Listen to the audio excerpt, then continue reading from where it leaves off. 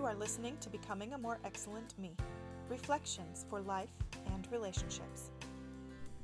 This is episode 32. Practice makes habit. Deliberate practice builds expertise.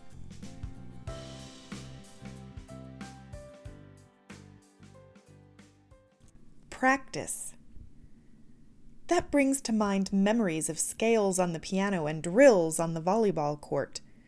We all know that practice is necessary in order to improve, but it just sounds so boring.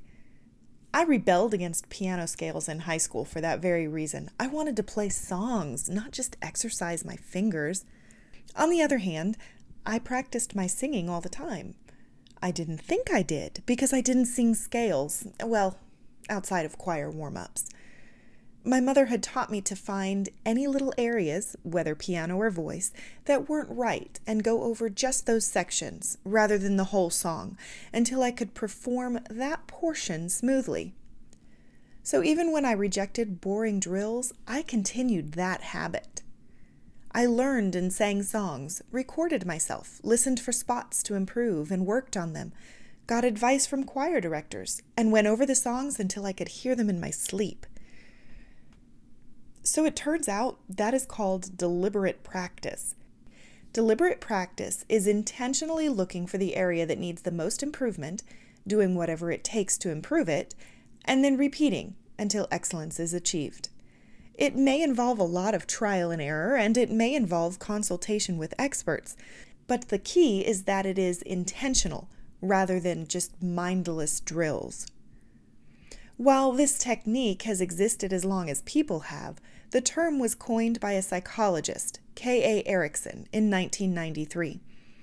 Erikson was exploring the question of how to develop expertise, and he demonstrated in his research that regular practice simply builds habit, but deliberate practice causes improvement.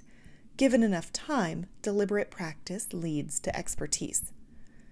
And that kind of practice isn't boring at all. It is challenging, but because it is deliberate problem solving, it doesn't feel like busy work. It involves focused thought, research, and a lot of hard work. It can result in a rush of euphoria when each trouble spot is resolved. People don't quit deliberate practice from boredom. They quit because it is really hard work. They quit because they value today's comfort more than tomorrow's expertise. Perhaps that is why deliberate practice is so rare. In my experience, people rarely work to improve their skills as adults. Life gets in the way. Passions devolve into hobbies, and hobbies get stuffed in the garage. Certainly, it is not possible to develop expertise in every single thing we try to do. In fact, we need to narrow our focus so that we can take the time to deliberately practice what matters the most to us. But sometimes, honestly, we go through the motions of life without attempting to improve even in those areas that matter most. We go to work and just put in our time. We practice our hobby when it suits us, doing exactly the same thing as we have done for years. Well, regular practice is how we stay the same, but deliberate practice is how we improve. It is the difference between having 1 year of experience 15 times over and having 15 years of experience. Those who put deliberate practice into their careers will advance, whether up in position or out into a more satisfactory role. But those who don't will stay in the same position their whole career, even if they move companies. Those who deliberately work to improve their chosen hobby will develop expertise and will be respected by those who see their work. They might be able to monetize it, or maybe they will simply be able to take pride in producing high-quality results. But those who simply do the work, instead of deliberately practicing, will have improved little to none at all, even after 20 years. The hobby might bring them joy, but they will not develop expertise. This is why my piano skill stagnated at the level I had 15 years ago. It's a hobby, and I play often, but I do not deliberately work to improve my skills in it. Deliberate practice is the difference between dabbling and mastery. And this is not simply for measurable skills like music or baking, sports or careers. Deliberate practice is how we improve our character. Self-improvement is about taking an honest look at ourselves, seeing the areas that need improvement, and actively pursuing ways to make those improvements. Just reading self-help books won't make a difference. Attending yet another conference isn't helpful. Listening to a sermon every week is useless. Don't misunderstand me. Those things are useful and important, but only when accompanied by intentional application. You can develop a habit of learning all the newest self-improvement theories and communication techniques, and you can build regular seminars and church services into your routine. But without deliberate practice, you will see minimal improvement. The people who grow are those who intentionally reflect on their lives and think through how problem behaviors need to change. And then they build plans for responding better in the future. This is why personal journaling is a great tool for so many.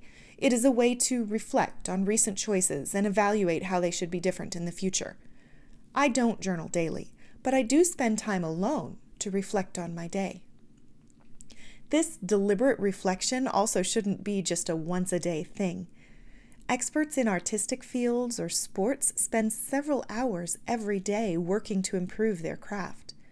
Why should personal character growth be treated as less important? No, instead, it needs to be an all-the-time thing. Develop the habit of mindfulness throughout the day, paying attention to your reactions to stress and those times when your selfishness wins. Also be aware of those moments when your choices were positive. As a mom, sometimes my reaction to misbehavior from my children is counterproductive, elevating their emotions and resulting in angry children. But other times, my reaction is exactly what they need to calm down and hear correction. Because I love my daughters, I take note of when my choice is right, and I try to emulate it the next time a similar situation occurs. Like all self-improvement, it is an iterative process. But over time, I have become a better mom than I was when my first daughter was born. It's the same way in all other areas of life. There is only one way to improve, and that is with intentionality. To become an expert at character improvement, build deliberate practice into your routine. First, learn from the experts through books, educational materials, seminars, and worship services. And then make time for honest reflection while maintaining regular mindfulness of your behavior. Then next year, you will be able to reflect back on today and see just how far you have come.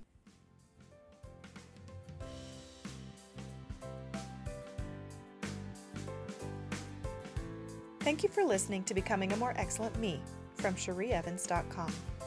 If you enjoy these brief reflections, please share with your friends. Don't forget to subscribe so that you never miss an episode.